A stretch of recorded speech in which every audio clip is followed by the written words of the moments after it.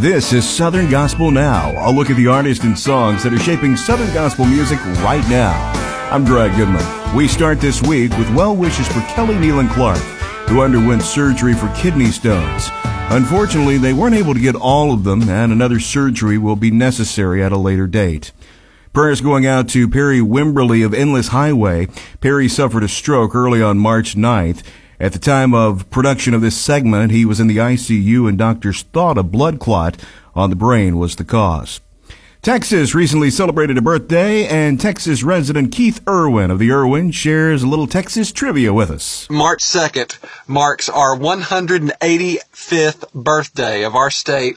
God obviously allows us to travel and see so many wonderful places around this great country and abroad. But Texas will always be home. Fun fact for your listeners also, every single man that fought and died there at the Alamo, all of their last names have a county in the state of Texas. I love talking about my great state, and I love where I live. After much delay, the 63rd Annual Grammy Awards will be held this Sunday. Southern Gospel is represented in a category called Roots Gospel. The nominees are Beautiful Day from Mark Bishop, 2020, The Crabb Family, What Christmas Really Means, The Irwins, Celebrating Fisk, the 150th Anniversary Album, The Fisk Jubilee Singers, and Something Beautiful from Ernie Haas and Signature Sound.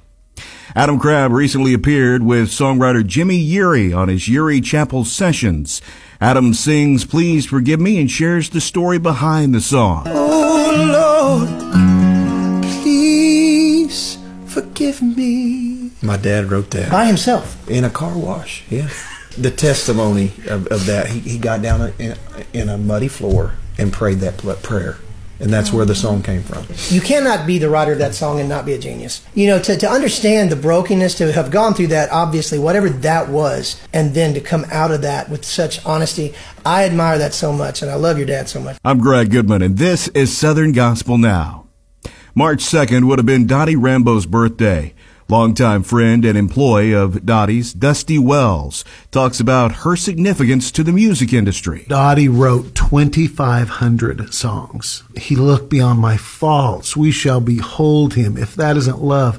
I would say nearly every Southern gospel artist out there has sang or recorded a Dottie Rambo tune. But then you have the likes of people like Elvis Presley, Whitney Houston. The list goes on and on. Shirley Caesar. All of these multiple artists have recorded her songs. Tribute Quartet put out their second volume of Quartet Classics recently with Quartet Tribute Volume 2. Tribute's Gary Casto says, amazingly, these are new songs to many. There's so many great songs out there, and with new listening audience every year, new people come in and love Southern gospel music. To those, these are new songs. To those fans who's been following gospel music for years, they remember them. And so, yes, we can do these projects for years to come, and I'm excited about that. You know, a lot of folks don't know what our motto is or our slogan. When we started the Tribute Quartet 14 years ago, this past December 31st, it was preserving the heritage and promoting the future of Southern gospel music. The Guardians have a #1 song on both the Singing News and SGN Scoops charts with I Wish I Could Tell You. As the group celebrates this, they launch a new song that is actually a classic Southern gospel song, originally cut by the Hoppers. Here's John Deeren Rousey of the Guardians to talk about the song You're Home to Stay. Written way back in the 1960s, and Dean sings this song with so much heart and emotion. It touches my heart. And I love the scripture in John where it talks about, let not your heart be troubled. You believe in God, believe also in me. Where he said, in my Father's house are many mansions. And if it were not so, I would have told you. But I go to prepare a place for you. And if I go, I'll come again and receive you unto myself, that where I am, there you may be also.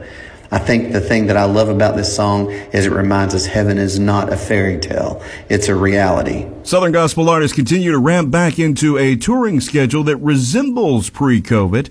The Jordan Family Band says June is their launch, and they can't wait. The only singing we've done is sing in our cars down the road. So yeah, but you know what? In June, y'all. June. We're coming back to you, all right? We're looking forward to it. Y'all guys looking forward to it? On tour, this has been great. You know, we didn't want to have to do this, but it's been great. We're refreshed. and a lot of big things in store. We're pumped up and ready to get back to see y'all starting in June, okay? So you guys holler at Dominion Agency and let's get the Jordan Family Band booked. The Down East Boys are working on a new project. Here's a taste of a music track from one of the songs on the forthcoming project.